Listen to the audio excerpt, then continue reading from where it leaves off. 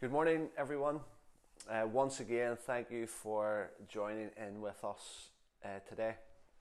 Um, it continues to be just a real privilege to be able to share together in this way. Um, as I just was getting ready to share this morning, I just become so aware that I think over the last few weeks, I think rather than what we've been looking at, what we've been talking through, has actually provoked more questions than it has answers. In fact, I think I'm hoping that that would be the case. I'm hoping that some of the things that we've shared, some of the challenges that we've laid out, um, have provoked more questions than actually providing answers. And, uh, and it's those moments that we really rely on the Holy Spirit, isn't it? And so let me pray in that sort of vein this morning, that it would be the Holy Spirit that would speak, and those things that come up that we wrestle with and are challenged by, that it would be the Holy Spirit that would speak to us. So if I can do that, and while I'm doing that, we're going to stick with Acts. We're staying in the book of Acts today. I think we'll start at Acts 13. We're just going to flick through a few different places in the book of Acts today. So if you want to grab your Bible and make your way to in and around Acts 13, that would be great. So Father, I pray that the words of my mouth, the meditations of my heart will be pleasing to you, my rock and my redeemer. And God, I pray that we would have ears to hear what the Spirit is saying to us today. We have ears to hear what the Spirit is saying to the church. Thank you for what it means to be part of the church. The church doesn't always get it right, doesn't always put on its best front, God, but we thank you for the church. We thank you that you've laid down your life, you've give yourself for the church, and we just pray that you would continue to refine us and mold us into your likeness. As we pray that our hearts would be open, ears would be open to what it is that you want to say to us. So I pray whatever our living rooms or wherever it is that we're listening from, whatever they look like, the noise, the chaos, I just pray that you would help us in our own way to be able to be attentive to your voice. Holy Spirit, I pray. Amen. I do hope that you've had a good week. Maybe some of you have been able to get a few days off, and hope you'll be able to enjoy that. It'd be really great if we could get some good weather, and we're hoping for that for next week. It's been really great actually. Some people within the community have been asking when we are going to be back again with Songs of Hope, and so the weather has beaten us a few times. We've also had people that we couldn't do without have been away, and so hopefully next Sunday we will be able to gather here once again in the car park, be able to lift high the name of Jesus over this community. So please keep it free if you can. Just as I begin this morning, I'd love to start with a quote that I read last week as we looked at the story of Peter. If you've been with us for the last number of weeks, I think it was maybe 3 weeks ago now, we looked at the story in Acts chapter 8 of Philip and the Ethiopian eunuch, and how Philip, it wasn't regular what he did.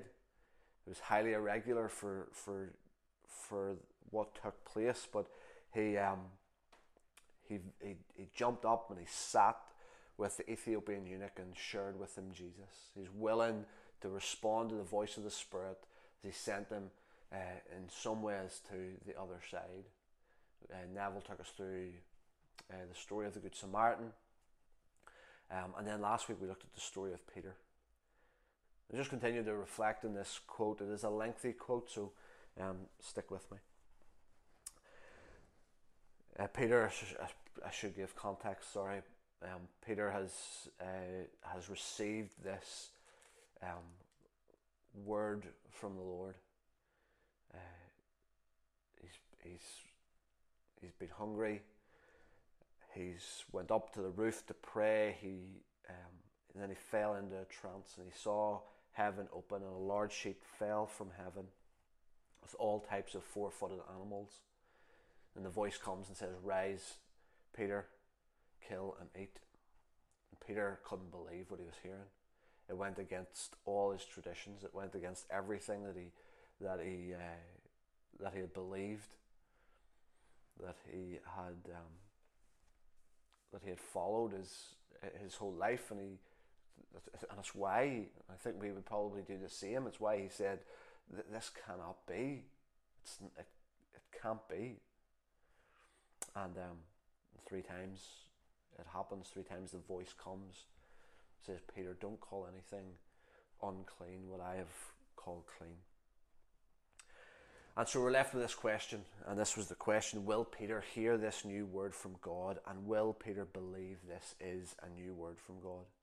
This is the condition of risk in which Christianity comes to exist, and without which authentic Christianity does not exist.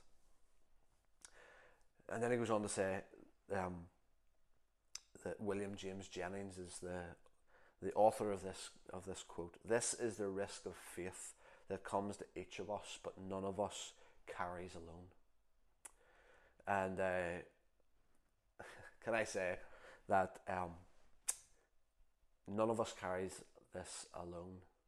And in the words of the newly promoted Premier League team, Leeds United, we are marching on together. None of us carries this alone. Forgive me for the shameless plug of my beloved Leeds United being promoted to the Premier League. Hopefully you haven't switched off and you're still with me. This is the risk of faith that comes to each of us, but none of us carries alone. The risk here is not found in believing new revelations, but in new relationships. And here, and it's this last line: the new word God continues to speak to us is to accept new people, different people that we had not imagined that God would send across our path and into our lives. And this is the trajectory that the book of Acts takes us on. What is taking place? The Holy Spirit has come upon this small group of people in this little room, and it's began to spill out onto the streets of Jerusalem, and it's incredibly exciting. But it stays within one people group. It stays within one region. And God will do whatever it takes for this to go to the ends of the earth, for this to reach all people groups, all types of people, whatever way their life has panned out. God is going to do all that it takes to reach these people. And this is the trajectory that we are taking on in the book of Acts. I think ultimately it starts with Jesus. Jesus comes, he's sent. God so loved the world that he sent his son Jesus, not to condemn the world, but in order that the whole world, that everyone will be reconciled to him. And I think this is what we see in Philip, that we see it in Peter, and now this morning we want to look at the story of Paul. We want to see some examples in the life of Paul. With Philip and Peter, we've seen 2 men that were willing to go beyond their comfort zones, willing to go beyond what they had previously imagined. They had not imagined that the people that God would send across their path and into their lives. And they end up visiting, they end up sitting in the home of, they end up sitting in the chariot of those seemingly unclean. And they are presenting Jesus to those that are on the margins. They are presenting Jesus to those that have been often overlooked. They're presenting Jesus, and to keep on using the language that we've been using, they're presenting Jesus to those that are on the other side. And I think as we follow this trajectory, Paul takes it even further. And we're going to look at a few places, starting in Acts 13, where he does that. See, Paul takes it even further. He so much so that his life was in constant threat. As I've said a few times, I've been just delving into the book of Acts again over the last number of weeks. And Paul's life is just in constant threat because he's been willing to break free from the status quo. The religious leaders, they cannot cope with this. They want everything kept black and white, everything neat and tidy, kept in a box, ultimately keeping God in a box. And Paul comes and breaks that open. Paul, and because he's done that, because of his willingness to respond to the voice of the Spirit, to respond to the ways of Jesus, he finds himself in constant threat. He finds himself in constant threat from the religious leaders, but he also finds himself in constant threat from the crowds that the religious leaders had stirred up. And we see that several times from Acts 13 right to the end. So we follow Paul's journey. So Acts 13, this is a place that we've been to several times, I think, and possibly for different reasons. But see, our default, again, if you're like me, as I've said, I'm wrestling through this. As much as I'm trying to lay down the challenge for you, I'm incredibly challenged by all that we are looking at over these last number of weeks. And I'm incredibly aware, and really in this season, I'm incredibly aware of how my default is comfort, how my default is sameness, if that's even the right way to put it. The default is the sameness, to stick with what I know, to stick with the people that think like me, that look like me, that act like me. My default is sameness, my default is comfort. But I'm so grateful for the likes of Paul and Barnabas, so grateful for the likes of Simeon and Lucius and Manny, and those that were really attentive to the voice of the Spirit. And it truly is a work of the Holy Spirit, and maybe we haven't emphasized that enough. See, Philip went in response to the voice of the Spirit. Peter did the same, and then we see it again in the life of Paul, in Paul's ministry. It was a response to the voice of the Holy Spirit. It truly was a work of the Holy Spirit. And I think that's important for us to hear, because like us, I think they would have stayed in their own silos. They would have stayed in the same place. They would have stayed in the same place of comfort and what they knew, if it wasn't for the work of the Holy Spirit. They put themselves in a position where they were attentive to the Holy Spirit in Acts 13. There were prophets and the teachers, and all those names that I've already mentioned. And while they were worshipping, verse 2, while they were worshipping and fasting, the Holy Spirit said, "Set apart for me Barnabas and Saul for the work for which I have called them."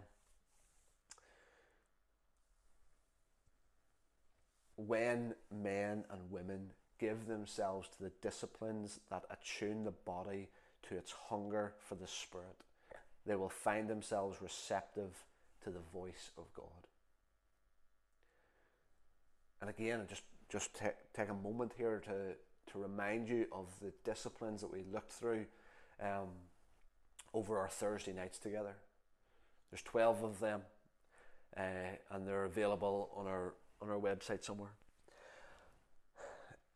But when men and women give themselves to the disciplines, and I think maybe not all of them, but there'll be some of them there that will help attune your body to its hunger for the Spirit.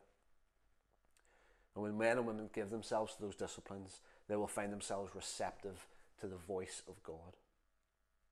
And the Holy Spirit will take us, if that's what we commit ourselves to, if we commit ourselves to prayer and to fasting, if we commit ourselves to silence and to solitude, to waiting on the voice of the Spirit, to be attentive to what He is saying, it is, if you follow through these characters, through these stories in the Scriptures, you will see that the Holy Spirit will take us to new paths. He will take us on new paths. He will take us towards new people, towards new places. The Holy Spirit is longing for the good news of Jesus, for this life-altering, transforming news of Jesus to get to everyone, everywhere. And I love 2 Corinthians 5, that God was in Christ reconciling the world to himself, not counting men's sins against them. And I need to be reminded of that. We need to hear that again.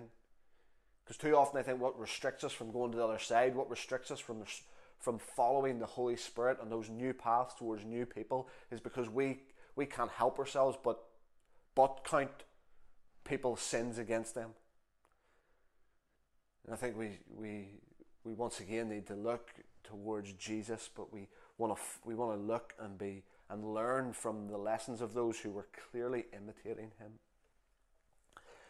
So still, let's stay in chapter 13, and towards the end of this chapter, we see Paul saying boldly to those that were in the synagogue, to those that were the Jews, devout converts to Judaism. Verse 44, I can imagine this: on the next Sabbath, almost a whole city gathered to hear the word of the Lord. But when the Jews saw the crowd, they were filled with jealousy and talked abusively against what Paul was saying. Then Paul and Barnabas answered them boldly, "We had to speak the word of God to you first. Since you reject it, we now turn to the Gentiles." They now turned towards the Gentiles, and truly this was turning towards the other. And it's not the fact that they were turning away from the Jews, it's that they were turning towards the Gentiles. They were turning towards the other. They were following the way of Jesus, breaking down those barriers, those walls of hostility, and turning towards those that were other. The Gentiles were happy about this. I love this. The Gentiles were so happy that now that they were able to receive this, they no longer felt that they were out on the outside looking in. But now this message, all that was going on, was for them. And we see many moments throughout the book of Acts where the Holy Spirit came on the Gentiles. Those that thought that they were always going to be on the outside looking in are now filled with the Holy Spirit in the same way that the Jews were, the same way that those followers of Jesus in Jerusalem had been filled with. They were now experiencing the same thing. The Gentiles were happy, but the Jews, those religious leaders, were furious. And this becomes the theme, I think, one of the themes. It's a thread that we follow throughout right to the end of Paul's life. That every time he went to the other side, that every time something happened that took the religious leaders outside of what they were comfortable with, outside of the status quo, they were furious and they stirred up a crowd. So much so that there was people that committed themselves that they would not eat or drink. Nothing would pass their lips until they had followed through in putting Paul to death. That's how enraged they were. And as I've said, as I started off with that quote that we looked at last week, speaking of Peter, I think the same could be said of Paul. The risk was not found in believing new revelations, but in new relationships. And so many people then, and many people now, still can't get their heads around this. See, the religious leaders, and maybe you will know of people that fit this bill, they will be happy. So they were furious here, but the way to appease that anger would be to have everyone conform to their ideas, to have everyone conform to their traditions and to their interpretations. But Paul, and we see it probably more so in his letters, Paul was increasingly more interested for people to conform to the likeness of Jesus. That's what he was more interested in. Religion wants people to conform to their ideas, to their traditions, to their interpretations. And we see that in Acts 15. We see it as clear as day. Some men came down from Judea to Antioch and were teaching the brothers, unless you are circumcised according to the custom taught by Moses, you cannot be saved. See, their religious leaders are happy if people will conform to our ideas, traditions, or interpretations. And that's why Paul and Barnabas got into sharp disagreement. They argued vehemently. They fiercely protested whenever they heard that is what some men from Judea were going to do. After they had went to Antioch in response to the voice of the Spirit, when stuff was happening, when everybody was getting caught up with the good news of Jesus, some men came and said, unless you are circumcised according to our customs, you cannot be saved. And I don't know if you're familiar with that type of language. I don't know if you've found yourself in a place before where unless you are King James only, unless you hold unless you're reformed in your theology, unless. Like, I hope that has not been the case for you. Unless you conform this way, you cannot belong. Unless you conform to our preferences, you cannot be a part of us. And I feel like, again, I grieve at the thought of people possibly having experienced that. And likely people would have walked away. I wonder, is there people listening that have walked away because they were bombarded with, unless you do this, unless you jump through this, you cannot be a part of us. That's why Paul and Barnabas had no small dissension with them, as I've already said. See, not only were, as we finished off last week, not only were Paul and Barnabas willing to listen, willing to love, willing to lay aside judgment and sit with, they were also willing to fight for those on the other side. They were willing to fight for them. They're willing to defend their right to receive the good news of Jesus, the love of Jesus, without any condition.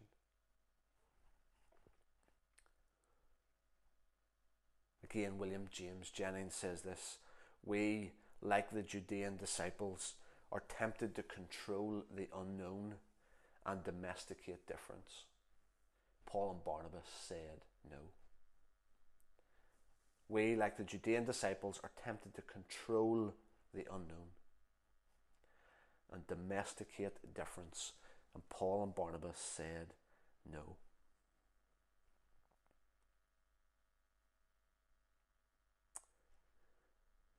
And again, if we had time, we could follow again the journey of Paul. We see how, like Philip, like Peter, possibly, that he ended up in the homes of those that he probably never thought he would have been in the homes of. This rich businesswoman, Lydia, the jailer in Acts 16, find himself in the homes of the most unlikely people. Holy Spirit follows him onto new paths, into new places, to new people. The Spirit was leading where they would never have expected. I wonder if we'd be willing for that. I wonder if we'd be open to be so attentive to the voice of the Spirit that we would be willing to go to the people and the places that He is leading us to. I love the places that Paul found himself in. I love his tone. He would find himself in Athens in Acts 17, and he's distressed because he sees that the city was full of idols. But he doesn't get angry, he doesn't throw his head up. He finds a way to engage with these people. He finds a way to engage with these people from this city. The language that he uses in verse 24 is beautiful. Paul stood. He stood in the meeting, called out men of Athens. I see that you're very religious. And he's seen that they had an altar with an inscription to an unknown God. And he uses this moment as an opportunity to present to them the God, Creator God, who formed them, who fashioned them, created them in his own image. And he presents Yahweh to them. He presents this God to them. The God who made the world and everything in it is the Lord of heaven and earth, and does not live in temples built by hands, and he is not served by human hands as if he needed anything, because he himself gives all men life and breath and everything else. From one man he made every nation of men that they should inhabit the whole earth, and he determined the time set for them and the exact places where they should live. God did this so that men would seek him and perhaps reach out for him and find him, though he is not far from each one of us. For in him we live and move and have our being. As some of your own poets have said, we are his offspring. Therefore, since we are God's offspring, we should not think that the divine being is like gold or silver or stone, an image made by man's design and skill. Here Paul is saying to these people, God has made the entire human race. In his heart he is hoping, he is longing that they would find him. He's created the human race, all image bearers, all created in his likeness. He's hoping that they grope in their way and find him, because he's not far from any one of them. He's not far from any one of us. That is the nature of the God that we follow. Even comes to cities, comes to places that even though their cities are full of idols, because he created them and because he loves them, he's not far from any one of them.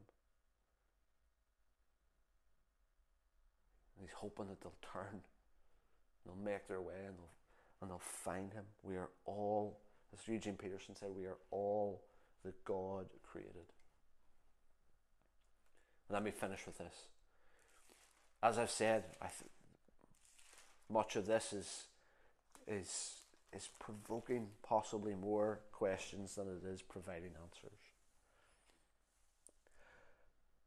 1 Corinthians chapter 9, the words of Paul: though I am free and belong to no man, I make myself a slave to everyone, to win as many as possible.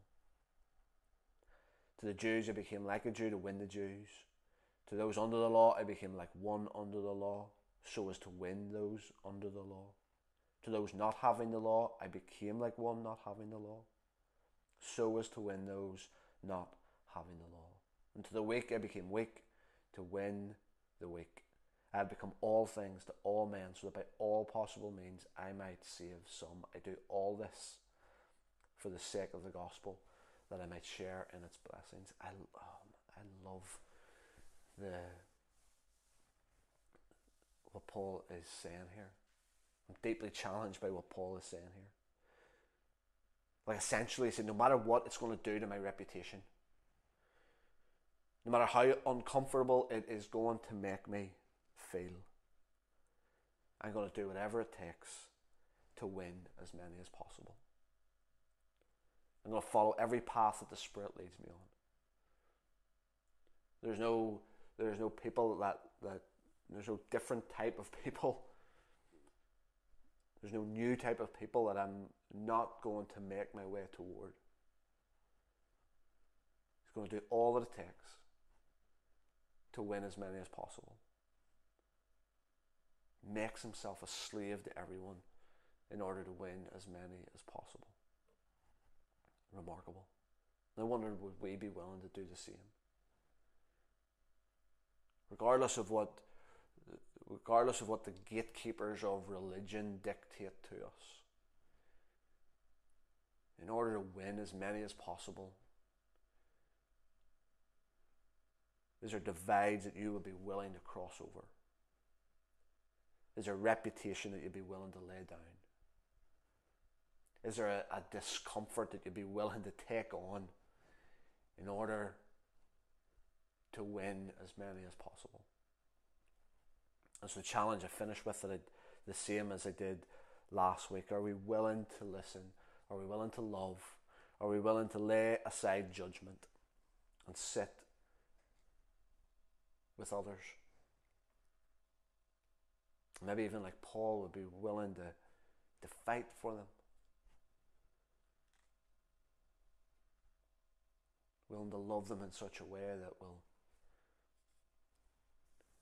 defend them, love them, and listen really well. So hope that you're challenged today. I hope that it provokes something in within your own homes, within your own friendship groups.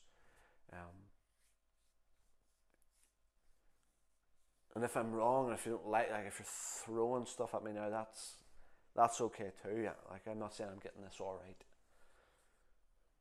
but I'm more interested in conforming to the likeness of Jesus than I am to my own ideas and traditions and interpretations. So Holy Spirit, I pray that you would help us to be a people that are teachable. Help us to be a people that are willing to listen.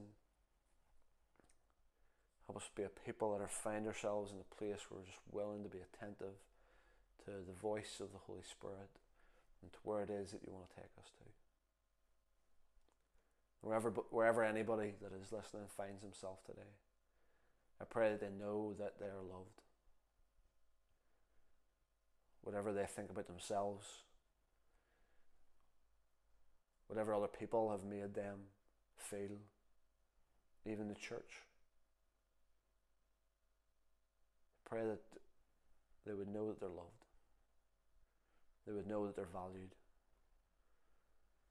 Know that they are of significant worth. In Jesus' name, amen. Enjoy the rest of your day, everyone. Been great to be together. Hope to see you soon. Bless you all.